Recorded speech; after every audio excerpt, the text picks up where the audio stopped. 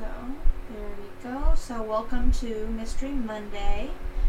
And once again, from The Hound of the Baskervilles, Sherlock Holmes and the Hound of the Baskervilles by Doyle. And we're going to be reading Chapter 11, The Man on the Tour. That's where we started. We ended up last time. We're done with Holmes's record to Sherlock and his letters and his reports. Welcome to the show. And if you want to say anything, the chat is over to your right, I believe. If you want to pop in there and say hello in the chat.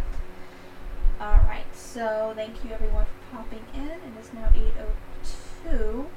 So I will get started with the reading of Chapter 11 of The Hound of the Baskervilles. Okay.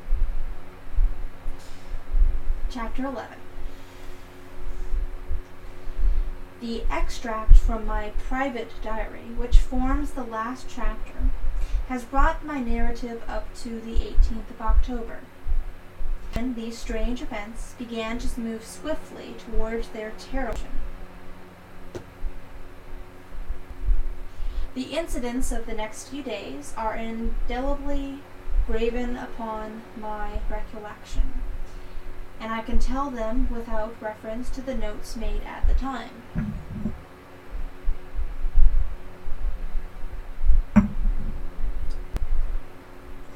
I start them from the day which succeeded that upon which I had established two facts of great importance.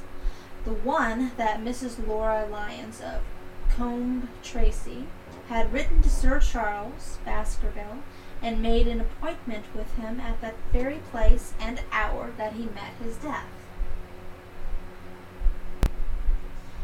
The other, that the lurking man upon the moor was to be found among the stone huts upon the hillside. With these two facts in my possession, I felt that either my intelligence or my courage must be deficient if I could not throw some further light upon these dark places. I had no opportunity to tell the baronet what I had learned about Mrs. Lyons upon the evening before, for Dr. Mortimer remained with him at cards until it was very late. At breakfast, however, I informed him about my discovery, and asked him whether he cared to accompany me to Combe Tracy. At first he was very eager to come, but on second thoughts, it seemed to both of us that if I went alone, the results might be better. The more formal we made the visit, the less information we might obtain. I left Sir Henry behind, therefore, not without some prickings of conscience, and drove off upon my new quest. When I reached Combe Tracy, I told Perkins to put up the horses, and I made inquiries for the lady whom I had come to interrogate.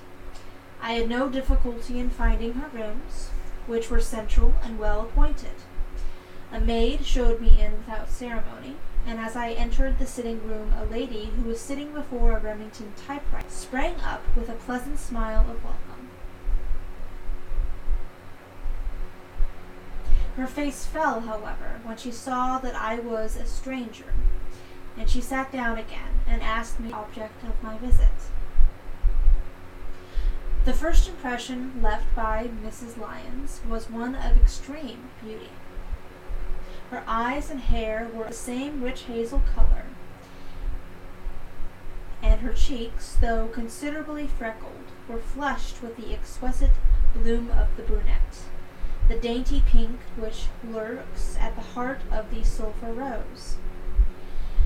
Admiration was, I repeat, the first impression, but the second was criticism. There was something subtly wrong with the face, some coarseness of expression, some hardness, perhaps, of eye, some looseness of lip, which marred its perfect beauty. But these, of course, are afterthoughts. At the moment, I was simply conscious that I was in the presence of a very handsome woman, and that she was asking me the reasons for my visit. I had not quite understood until that instant how delicate it is. "I have the pleasure," said I, "of knowing your father." It was a clumsy introduction, and the lady made me feel it. There is nothing in common between my father and me. I owe him nothing, and his friends are not mine. If it were not for the late Sir Charles Baskerville and some other I might have starved for all my father cared. It was about the late Sir Charles Baskerville that I have come here to see you. The freckles started out on the lady's face. "What can I tell you about him?" she asks, and her fingers played nervously over the tops of her typewriter. "You knew him, did you not? I have already said that I owe him a great deal to his kindness. If I am able to support myself, it is largely due to which he took in my unhappy situation." "Did you correspond with him?" The lady looked quickly up with an angry gleam in her face. "What is the object of these questions?" she asked sharply. "The object is, it is better that I should ask them here than that the matters should pass outside our control." She was silent, and her face was still very pale.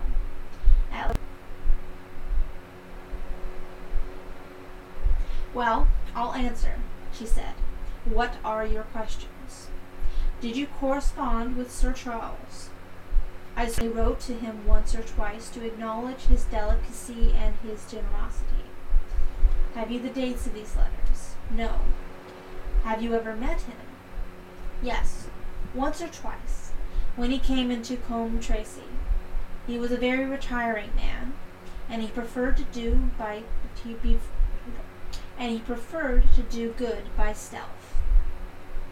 But if you saw him so seldom, and wrote so seldom, how did he know enough about your affairs to be able to help you, as you say that he has done?" She met my difficulty with the utmost readiness. "There were several gentlemen who knew my sad history, and united to help me. One was Mr. Stapleton, a neighbor and intimate friend of Sir Charles's. He was exceedingly kind, and it was that Sir Charles learned about my affairs.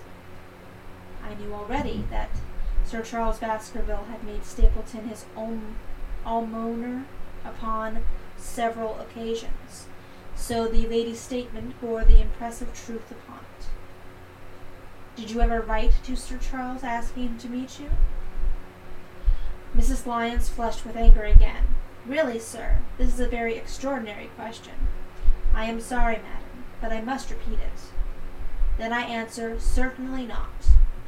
"Not on the very day of Sir Charles's death?" The flush had faded in an instant, and a deathly face was before me. Her dry lips could not speak the "no" which I saw rather than heard. "Surely your memory deceives you," said I. "I could even quote a passage of your letter. It ran, 'Please, please, as you are a gentleman, burn this letter and be at the gate by 10 o'clock. I thought that she had fainted, but she recovered herself by supreme effort. "Is there no such thing as a gentleman?" she gasped. "You do Sir Charles an injustice. He did burn the letter, but sometimes a letter may be legible even when burned. You acknowledge now that you wrote it." "Yes, I did write it," she cried, pouring out her soul in a torrent of words. "I did write it. Why should I deny it? I have no reason to be ashamed of it. I wished him to help me. I believed that if I had an interview I could gain his help, so I asked him to meet me. But why at such an hour?" "Because I had only just learned that he was going to London next day, and might be away for months. There were reasons why I could not get there earlier. But why rendezvous in the garden instead of a visit to the house? Do you think a woman could go alone at that hour to a bachelor's house? Well, what happened when you did get there?" "I never went, Mrs. Lyons."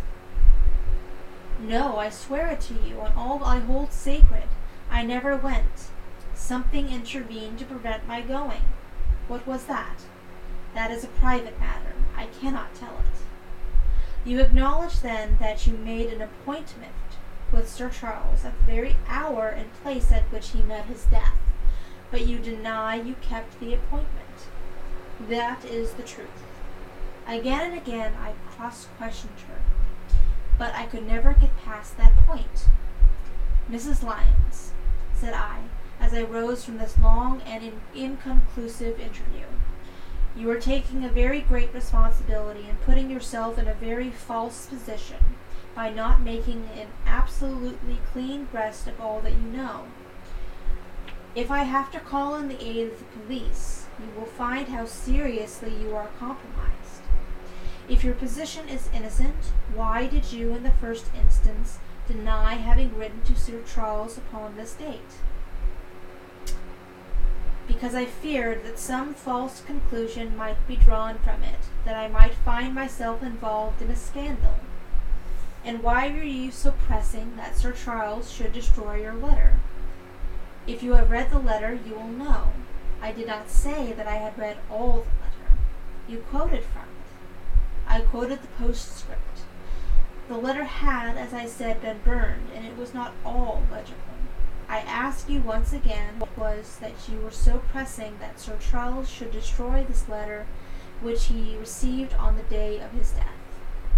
The matter is a very private one. The more reason why you should avoid a public investigation. I will tell you then. If you have heard anything of my unhappy history, you will know that I made a rash marriage and had reason to regret it. I have heard so much. My life has been one incessant persecution from a husband whom I abhor. The law is upon his side, and every day I am faced with the possibility that he may force me to live with him. At the time that I wrote this letter to Sir Charles, I had learned that there was a prospect of my regaining my freedom if certain expenses could be met. It meant everything to me. Peace of mind, happiness, self-respect, everything. I knew Sir Charles's generosity, and I thought if he heard the story from my own lips, he would help me. Then how is it that you did not go? Because I received help in the interval from another source. Why then did you not write to Sir Charles and explain this? So I should have done had I not seen his death in the paper the next morning. The woman's story hung coherently together, and all my questions were unable to shake it. I could only check it by finding if she had, indeed, instituted divorce proceedings against her husband at or about the time of the tragedy. It was unlikely that she would dare to say that she had not been to Baskerville Hall if she really had been, for a trap would be necessary to take her there, and could not have returned to Combe Tracy until the early hours of the morning. Such an excursion would not have been kept secret.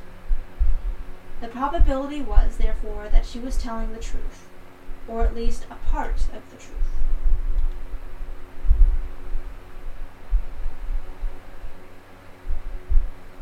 I came away baffled and disheartened. Once again I had reached that dead wall, which seemed to be built across every path by which I tried to get at the object of my mission. And yet the more I thought of the lady's face and her manner, the more I felt that something was being held back from me. Why should she pale? Why should she fight against any and every admission until it was forced from her? Why should she have been so reticent at the time of the tragedy? Surely the explanation of all this could not be as innocent as she would have me believe. For the moment I could proceed no further in that direction, but I must turn back to that other clue which was to be sought for among the stone huts upon the moor. And that was a most vague direction. I realized it as I drove back and noted how hill after hill showed traces of the ancient people.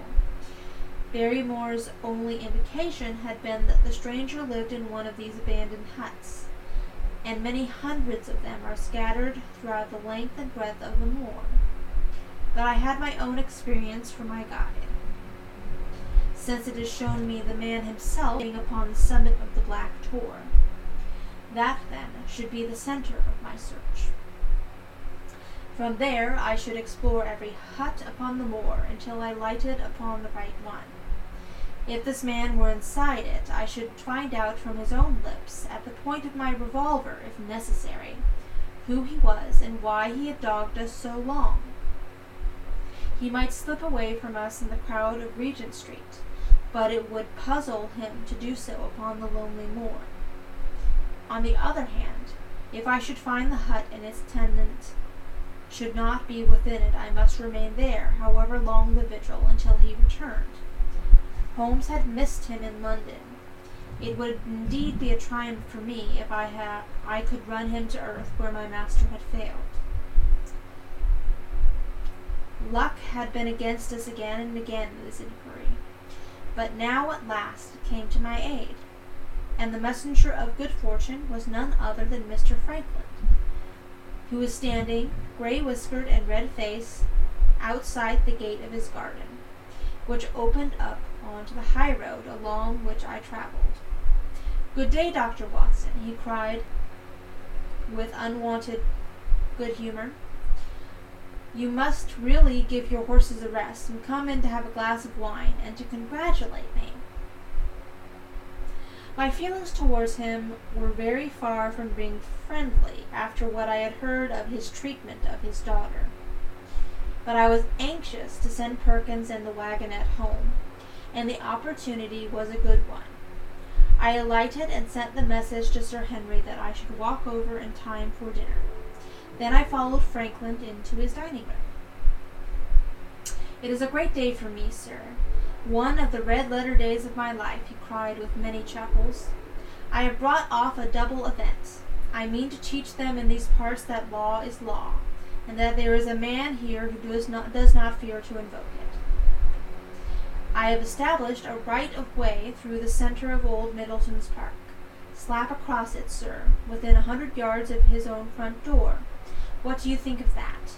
We'll teach these magnates that they cannot ride roughshod over the rights of the commoners. Confound them. And I've closed the wood where the fern-worthy folk used to picnic. These infernal people seem to think that there are no rights of property, and that they can swarm where they like with their papers and their bottles. Both cases decided, Dr. Watson, and both in my favor. I haven't had such a day since I had Sir John Morland for trespass because he shot in his own warren." "How on earth did you do that?" "Look it up in the book, sir. It will repay reading. Frankland versus Morland, Court of Queen's Bench. It cost me £200, but I got my verdict." "Did it do you any good?" "None, sir, none. I am proud to say that I had no interest in the matter. I act entirely from a sense of public duty. I have no doubt, for example, that the Fenworthy people will burn me in effigy tonight. I told the police last time they did it that they should stop these disgraceful exhibitions. The county constabulary is in a scandalous state, sir, and it has not afforded me the protection to which I am entitled. The case of Frankland versus Regina will bring them that they would have occasion to treatment of me, and already my words have come true." "How so?" I asked. The old man put on a very knowing expression. "Because I could tell them what they were dying to know, but nothing would induce me to help the rascals in any way. I had been casting round for some excuse by which I could get away from his gossip, but now I began to wish to hear more of it. I had seen enough of the country nature of the old sinner to understand that any strong sign of interest would be the surest way to stop his confidences. Some poaching case, no doubt, said I with an indifferent manner. Ha ha, my boy, I have much more important matter than that. What about the convict on the moor? I stared. You don't mean that you know where he is, said I. I may not know exactly where he is, but I am quite sure I could help the police lay their hands on him. Has it never struck you that the way to catch that man was to find out where he got his food and so trace it to him? He certainly seemed to be getting uncomfortably near the truth. No doubt, said I. But how do you know that he is anywhere upon the moor? I know it because I have seen with my own eyes the messenger who takes him his food. My heart sank for Barrymore. It was a serious thing to be in the power of this spiteful old busybody, but his next remark took a weight from my mind. You'll be surprised to hear his food is taken to him by a child. I see him every day through my telescope upon the roof. He passes along the same path at the same hour, and to whom should he be going except to the convict? Here was luck indeed, and yet I suppressed all appearances of interest. A child. Barrymore had said that our unknown was supplied by a boy. It was on his track, and not upon the convicts, that Franklin had stumbled. If I could get his knowledge, it might save me a long and weary hunt. But incredulity and indifference were evidently my strongest cards. I should say that it was much more likely that it was the son of one of the moorland shepherds taking out his father's dinner. The least appearance of opposition struck fire out of the old autocrat. His eyes looked malignantly at me, and his gray whiskers bristled like those of an angry cat. Indeed, sir, said he, pointing out over the wide-stretching moor. Do you see that black tor over yonder? Well, do you see the low hill beyond with the thorn bush upon it? It is the stoniest part of the whole moor. Is that a place where a shepherd would likely be taking his station? Your suggestion, sir, is a most absurd one. I meekly answered that I had spoken without knowing all the facts. My submission pleased him and led him to further confidences. You may be sure, sir, that I have very good grounds before I come to an opinion. I have seen the boy again and again with his bundle, every day, and sometimes twice a day. I have been able, but wait a moment, Dr. Watson, do my eyes deceive me, or is there at the present moment something moving upon that hillside? It was several miles off, but I could distinctly see a small dark dot against the dull green and gray. Come, sir, come, cried Franklin, rushing upstairs. You will see with your own eyes and judge for yourself. The telescope, a formidable instrument mounted upon a tripod, stood upon the flat leads of the house. Franklin clapped his eye to it and gave a cry of satisfaction. Quick, Dr. Watson, quick, before he passes over the hill. There he was, sure enough, a small urchin with a little bundle upon his shoulder, toiling slowly up the hill. When he reached the crest, I saw the ragged, uncouth figure outlined for an instant against the cold blue sky. He looked round him with a furtive and stealthy air, as one who dreads pursuit. Then he vanished over the hill. Well, am I right?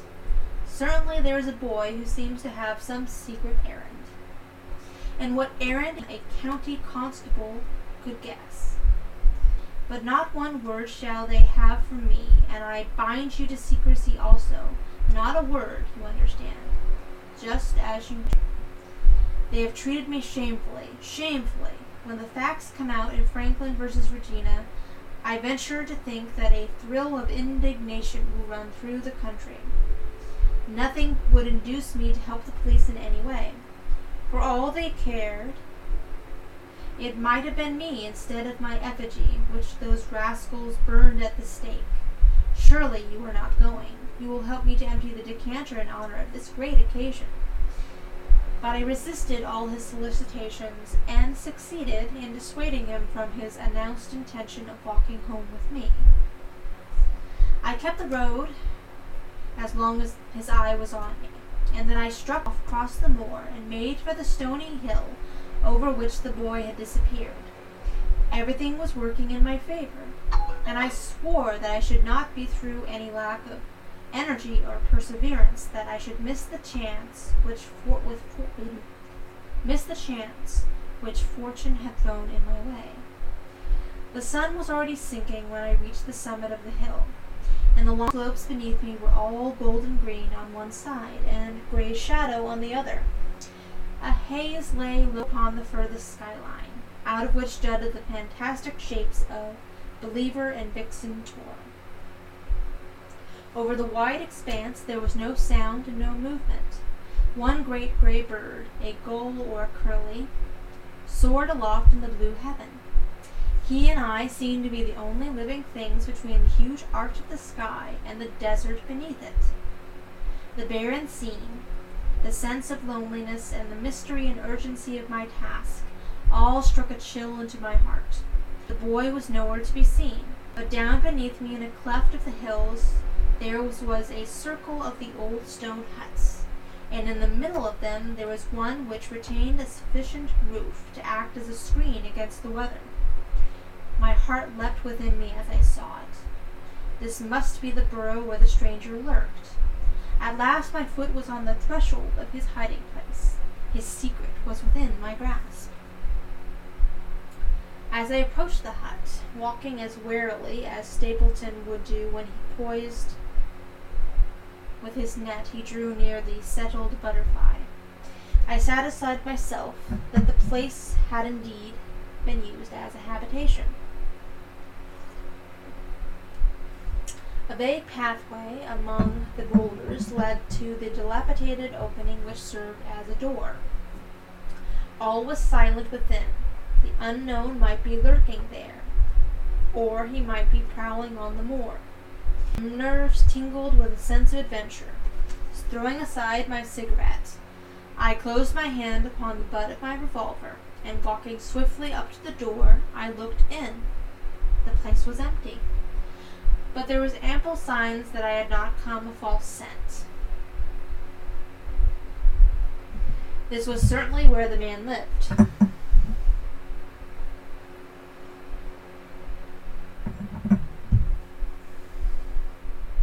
Some blankets rolled in a waterproof lay upon that very stone slab upon which Neolithic man had once slumbered. The ashes of a fire were heaped in a rude grate. Beside it lay some cooking utensils and a bucket half full of water. A litter of empty tins showed that the place had been occupied for some time, and I saw as my eyes became accustomed to the checkered light, a pannikin and a half-full bottle of spirits standing in the corner. In the middle of the hut, a flat stone served the purpose of a table, and upon this stood a small cloth bundle, the same, no doubt, which I had seen through the telescope upon the shoulder of the boy. It contained a loaf of bread, a tinned tongue, and 2 tins of preserved peaches. As I set it down again, and after having examined it, my heart leapt to see that beneath it there lay a sheet of paper with writing on it. I raised it, and this was what I read. Roughly scrawled in pencil, Dr. Watson has gone to Coombe Tracey. For a minute I stood there with the paper in my hands, thinking out the meaning of this curt message. It was I, then, and not Sir Henry, who was being dogged by this secret man. He had not followed me himself, but had set an agent, the boy perhaps, on my track, and this was his report. Possibly I had taken no steps since I had been upon moor which had not been observed and reported. Always there was this feeling of an unseen force, a fine net drawn round us with infinite skill and delicacy, holding us so tightly, so lightly that it was only at some supreme moment that one realized that one was indeed entangled in its meshes. If there was one report, there might be others, so I looked round the hut in search of them. There was no trace, however, of anything of the kind, nor could I discover any sign which might indicate the character or intentions of the man who lived in this singular place, save that he must be of Spartan habits and cared little for the comforts of life. When I thought of the heavy rains and looked at the gaping roof, I understood how strong and immutable must be the purpose which had kept him in that inhospitable abode. Was he our malignant enemy, or was he by chance our guardian angel? I swore that I would not leave the hut until I knew. Outside the sun was sinking low, and the west was blazing with scarlet and gold. Its reflection was shot back with ruddy patches by the distant pools which lay amid the great Grimpen mire. There were the 2 towers of Baskerville Hall, and there a distant blur of smoke which marked the village of Grimpen. Between the two, behind the hill, was the house of the Stapletons. All was sweet and mellow and peaceful in the golden evening light, and yet as I looked at them my soul shared none of the peace of nature, but quivered at the vagueness and terror of that interview every instant was bringing nearer.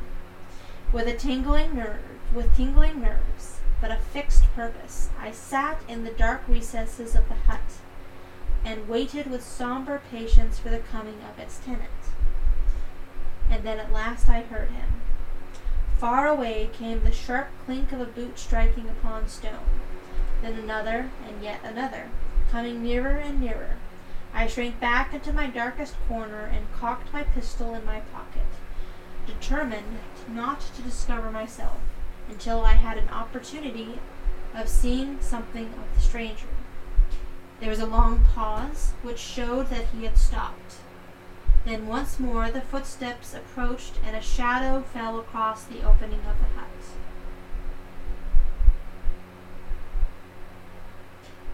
"It is a lovely evening, my dear Watson," said a well-known voice. "I really think that you will be more comfortable outside than in." And that is the end of chapter 11 and that little cliffhanger. Alright. So thank you everyone for popping in. And it is 8:34. We finished a little bit sooner than expected. But I hope everybody has a good evening, a good night, and I hope to see you again tomorrow for our Twist Tuesday, which is a continuation of Persuasion once again. So I hope to see you again tomorrow night, same time, same place, and I hope everyone has a good evening. So see you later.